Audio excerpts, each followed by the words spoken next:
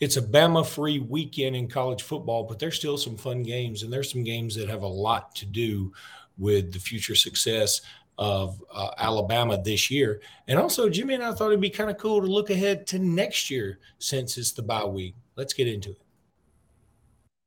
Locked On Bama, your daily podcast on the Alabama Crimson Tide. Part of the Locked On Podcast Network, your team every day.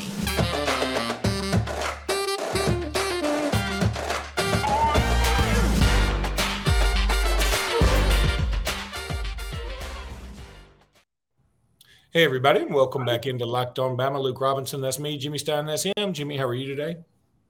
Good. Looking forward to Saturday and just watching games all day long and maybe some outcomes that might help Alabama. You know, if Alabama wins out, they control their own destiny.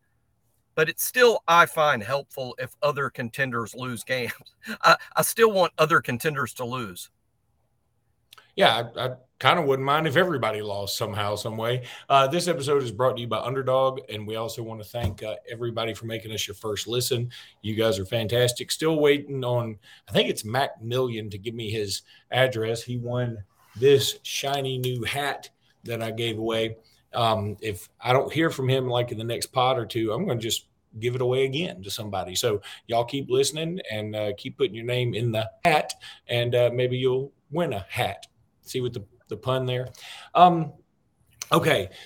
So, Jimmy, before we get into the predictions for the weekend, you and I were on a big text chain among a lot of folks, and everybody was sort of talking about like, okay, you know, it's the off week for Bama. So what about next year? What does next year look like?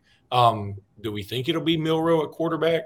And then you put out what you consider to be a starting lineup. Now, there are a couple of question marks, a couple of holes to be filled because there's certainly a long way between hither and yon. But you had Ty Simpson as the Alabama starting quarterback. Explain yourself. Yeah.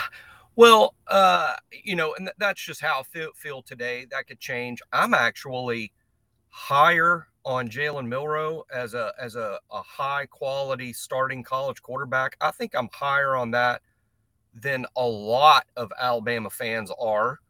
I would be if it was announced today that Milroe was the starting quarterback for Alabama next season. I would be excited about that.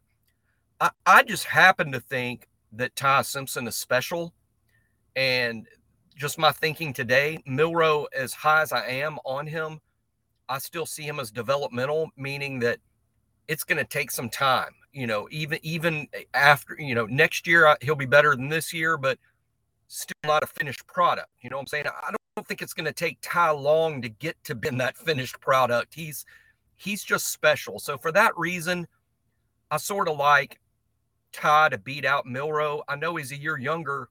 If it makes more sense, I just think by next fall, Simpson will be more ready than Milroe is. But they're both good. They're both solid options. I think both will have good careers in college football. What's yet to be seen, will they both remain at Alabama, you know, throughout their careers? But today I would say it's going to be Ty today. You know, it does bring up, it harkens back to the days of Jalen and Tua a little bit. I don't think either one of those guys has earned the right to be called the equal to Jalen or Tua, but it does remind people of that a little bit in the sense that, you know, you got one quarterback that's obviously better with his legs, but he's obviously a winner too. And that guy happens to be from Texas, by the way, too. So, yeah, it could be quite interesting. I wonder if next year Alabama has Ty Simpson start, but there are packages for Jalen Milroe, just sort of like we did with Jalen Hurts.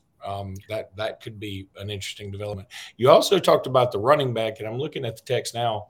You had your running back, your running back lineup as Jace, Roydell, and Jamarian Miller. I'm going to go on record. Three-headed monster. I mean, go ahead. Okay. No, you go. Okay. I'm going to go on record and say I don't think that'll be the lineup. In fact, it wouldn't shock me if two of those running backs changed, and maybe we saw something like two of the new guys, like a Justice Haynes, a Richard Young, somewhere in the mix. And I also feel like Jamarian Miller will be in the mix. Maybe it's because I haven't seen enough of his weaknesses, because we've only seen him be good late in games. But, and I know Jace is a little bit nicked up. Some of our commenters have pointed that out. Yes, he's a little nicked up.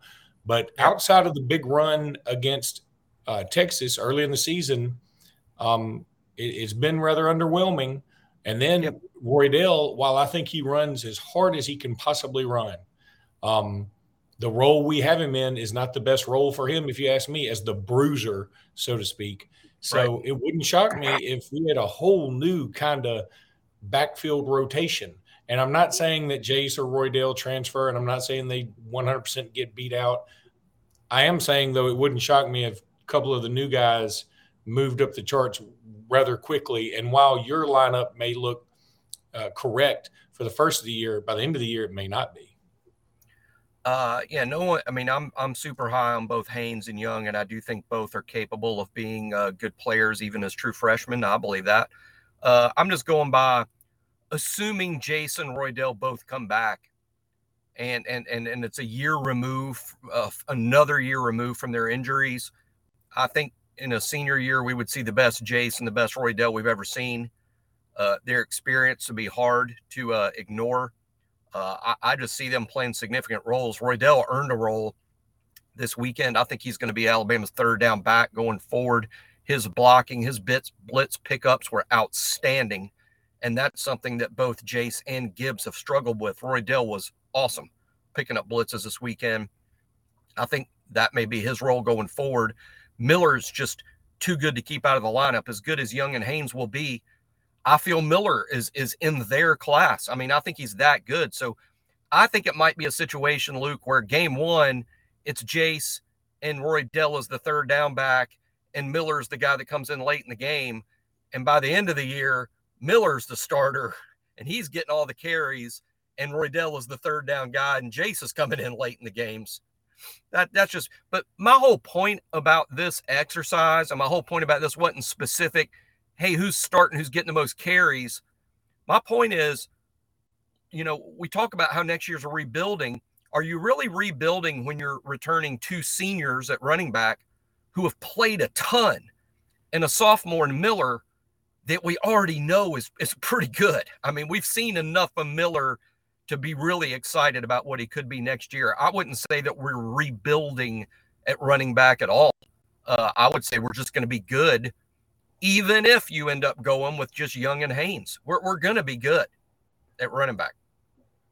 Yeah, I don't think there's any doubt. And this is something we can continue to talk about. I do want to get into some predictions for the weekend. So I just, it just piqued my interest talking about next year, because there's certainly going to be a lot of flipping and flopping. And look, with the transfer portal, you never know what's going to happen anyway. So it's probably a futile exercise no matter how you spin it.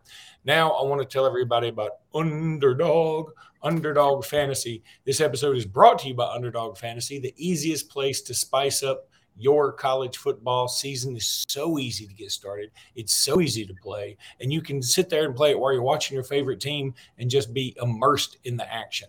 Look, in the Syracuse at Clemson game, if you took lower on Sean Tucker than 93 yards, that's an example of one of the bets. Or you could have taken higher. I can't even remember what he did, but you could have done one of those two. And Clemson's tough to run against, but Sean Tucker's been really good. So that would be an interesting bet. You could take Ronnie Gadsden II higher than 66 yards and a half receiving yards in that game too. So you pick a game like the Syracuse, Clemson, Ohio State, Iowa. You could take C.J. Stroud lower than 305 passing yards. I don't know why you take that for C.J. Stroud. They always let him pass as much as he needs to. But you can do all those types of things. You can do it with Bryce Young, obviously. Not this weekend. We're off. But you can do it with Auburn. You can do over-under on Robbie Ashford passing yards is probably 7. So I would probably take the under. But sign up with the promo code Locked On. That's one word, and Underdog will double your first deposit up to $100. Deposit $100, get $100 free at Underdog. Go to UnderdogFantasy.com or use the Underdog Fantasy app in the App Store, Google Play Store, whatever, go there, go now, get in on the college football pick'em action today. That's Underdog Fantasy promo code Locked On. That's one word, Locked On, for Underdog Fantasy. All right, so let's get into some predictions here, Jimmy. We'll start with Auburn, Arkansas. I mean, this game is not super sexy unless you just are an Alabama fan and enjoy the misery Auburn is in right now. I just don't see – look, Auburn lost 3 more guys to the transfer portal in the last 2 days. You always – as an Alabama fan, I'm always reluctant to count Auburn out of anything ever because that is sort of their mantra. But, everybody keeps saying that, and I'm wondering how true it is anymore. Auburn's lost 6 games the last 2 years. They're on pace to easily lose 6 games this year.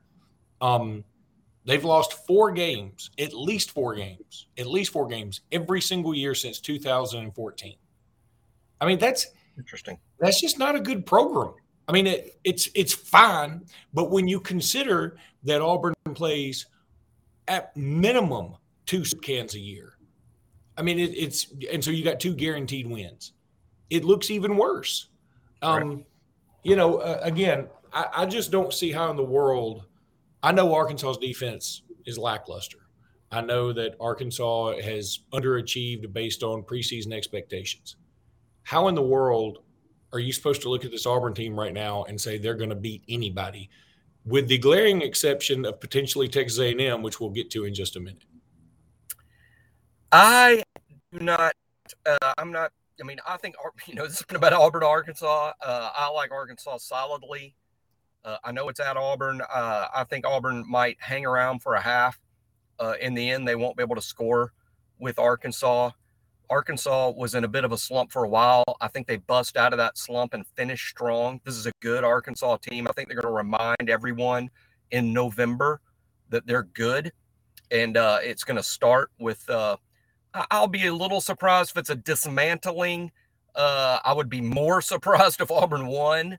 I'll go Arkansas 42-20. I think that's a fair number. I don't know that Arkansas will get to 42. I mean, I guess they could because, again, Auburn has lost some guys to injury like Echo Leota. They've lost Dawson, the wide receiver. They lost Landon King, who was sitting the season out anyway. And there was one other, AD Diamond. I mean, some of these guys haven't played much. But what it does, Jimmy, and you know this, as the season wears on, you may need – I mean, some of these guys may be in on special teams or something, and then that affects your depth. And then you got to put another dude in on special teams, and then that affects your depth even more. I mean, it just keeps going and going and going. So, yeah, I think that – and also it cannot help team morale. So I'm going to say Arkansas 30, Auburn 15. I just don't see how in the world this any program can come back from the it's just such a depressing situation, it seems like. And, I mean, as long as you're not an Auburn fan. But anyway, I'd say Arkansas wins this game. And then Auburn's got an interesting game the next week against Mississippi State. Okay, let's talk. Yeah. All right, let's talk about Ole Miss and Texas A&M now. This is interesting. Lane Kiffin, after we recorded the pod yesterday, fired a shot across the bow saying hey, look, when they were talking about DJ Durkin, who left Ole Miss for Texas A&M to be the defensive coordinator, right? Lane Kiffin said, yeah, we tried to keep him. We got outbilled. That's a common thread with that program, common theme with that program. And look, Funny. It's number one, it's funny. Number two, it is after all the hullabaloo with Nick Saban, like months after, and it's at a time when Jimbo is pretty irritated. And you got to think, I can't believe he hadn't already gone off, because here's what it does. I'm going to tell you, I don't know if Lane Kiffin is this savvy, but if you've ever read The Art of War, and I'm going to pretend like I have just for this comment. I might quote that. That Bama Locked On quotes guy needs to throw that in. Yeah, I'm going to pretend that I read The Art of War when I tell you this. I do know this much from it. That it says when your opponent is when he is not disheveled, because that would be a stupid word in Art of War. When your opponent is irritated, you should annoy him more. Like, it's when your opponent is already like sort of frazzled, you should poke the bear. And that goes against some common sense. People are always like, oh, well, don't make a bad situation worse. But when you're in a battle, it's good because that's when they start making really stupid decisions. And it started making me think maybe Saban was on to something like so calculated way back in the summer. And now Lane Kiffin, using his Sun Tzu master's degree, has decided, you know what, he's obviously frazzled. His team is falling apart. They're doing smoking dope in the locker room. I mean, it's like a Motley Crue song. And they're doing all this, and they got guys threatening to transfer and injuries. And he said, so I'm just gonna stick a needle right in his behind. And that comment certainly did that. And it's kind of brilliant. Well, first of all, when you're at war with your opponent and you annoy him, I think you're doing him a favor instead of, murdering him or killing him or blowing up his family. So you should feel lucky to simply be annoyed if you're in battle. But that aside, before A&M's trouble this week, the off the field stuff, I think I was going to pick A&M because it's so SEC to lose on the road at South Carolina, but then come home and beat Ole Miss, who's a much better team than South Carolina. That's so SEC. It illustrates, we always talk about how hard it is to win on the road, and it's tough to beat an A&M in College Station. But I don't know. I think the off the field troubles this week have exemplified yet again that the problem at A&M is culture. And the problem at Florida State was the culture that Jimbo Fisher left behind, and then the culture he created at A&M. And I think that's why Ole Miss wins this game. Again, on Monday, I was prepared to pick A&M. Then the stuff happened with Denver Harris and those freshmen. I'm like, you know what? A&M is just a better all-around program. A&M might have more good players, but Ole Miss is winning. They're winning. Somehow, some way, Lane's culture is winning in Oxford. And I like Ole Miss to beat A&M in College Station. And, man, I bet talks about Jimbo's future in College Station get really interesting. It does make you wonder if this thing does fall apart the way that it could. And again, I'm going to say right now, in this moment, I don't care how bad things are at Auburn, and they're bad. I feel like Auburn will beat Texas A&M because Auburn's kind of been there before. Auburn's kind of been in the muck before and all this controversy. And I feel like A&M is just not handling this whole thing very well. I feel like Ole Miss wins this game, which it does, from an Alabama perspective, I don't think it matters much because we're going to have to beat Ole Miss regardless. But what it does is make the LSU-Bama game will be essentially for the SEC West. And then I will assume the Alabama-Ole Miss game will be for the SEC West. So, we've got two back-to-back real, tough games that we didn't know at the beginning of the year would be this incredibly tough, but they're going to be. So let's go ahead and take a break. When we come back, we'll talk about the world's largest outdoor cocktail party, and we'll talk about a few other things. All right, so Florida, Georgia this weekend. It's not just a terrible band. It's also a big football game. I like Georgia, of course, to win. A much better team than Florida. So I'll pick Georgia to win something like 44 to even 17. I think it could be something like that. But wow. Two things. Georgia could be looking ahead to Tennessee. Not a good idea. I think Florida's too good to overlook. They're too good to we're going to win this weekend. Let's just start worrying about Tennessee. You could lose to Florida with that alone.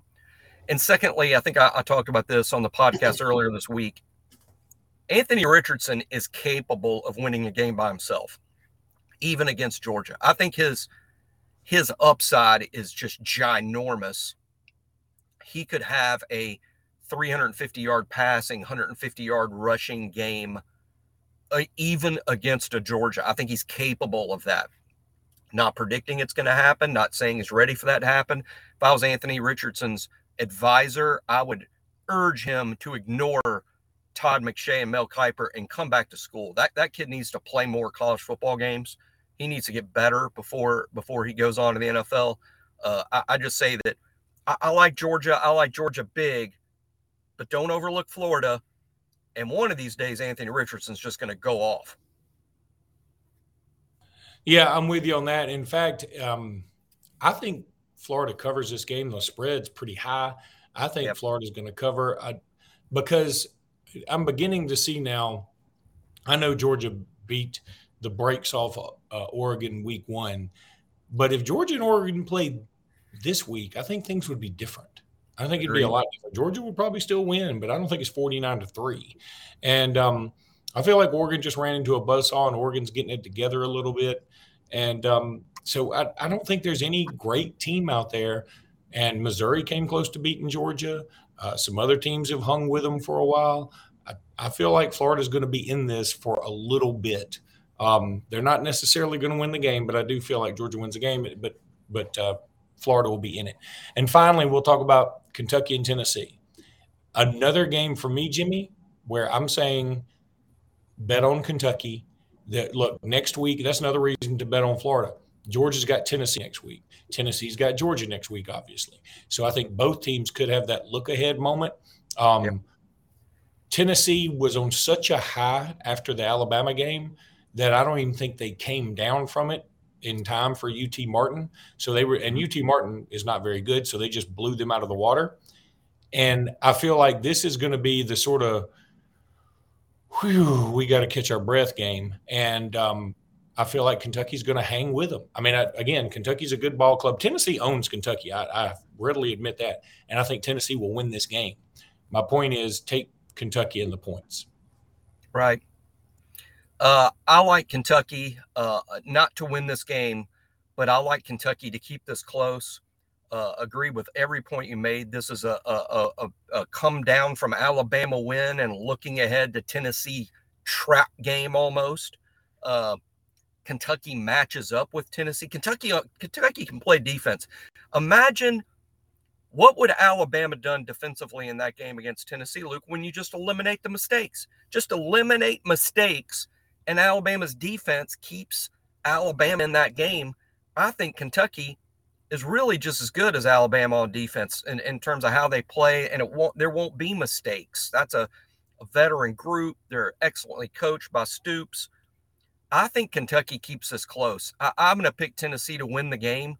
I think it could be tight, and I do think Tennessee is going to be caught looking ahead to Georgia, much like we talked about in the Georgia-Florida game. So that's why I'm excited about Georgia-Florida and Tennessee-Kentucky. They could both be close because Georgia and Tennessee are both really looking forward to having the nation's attention next weekend. All right, well, that's going to do it for the Predictions podcast. We'll be back on Sunday. Look, everybody enjoy the Bama week off and have a lot of fun. I mean, let's all pull for Penn State to beat Ohio State, even though that don't ever happen. But let's all pull for it. And look, everybody go enjoy yourself, and we'll be back on Sunday recapping the week and getting you ready for LSU because this LSU game has turned into a monster. All right, everybody, until then, roll tide. Roll tide.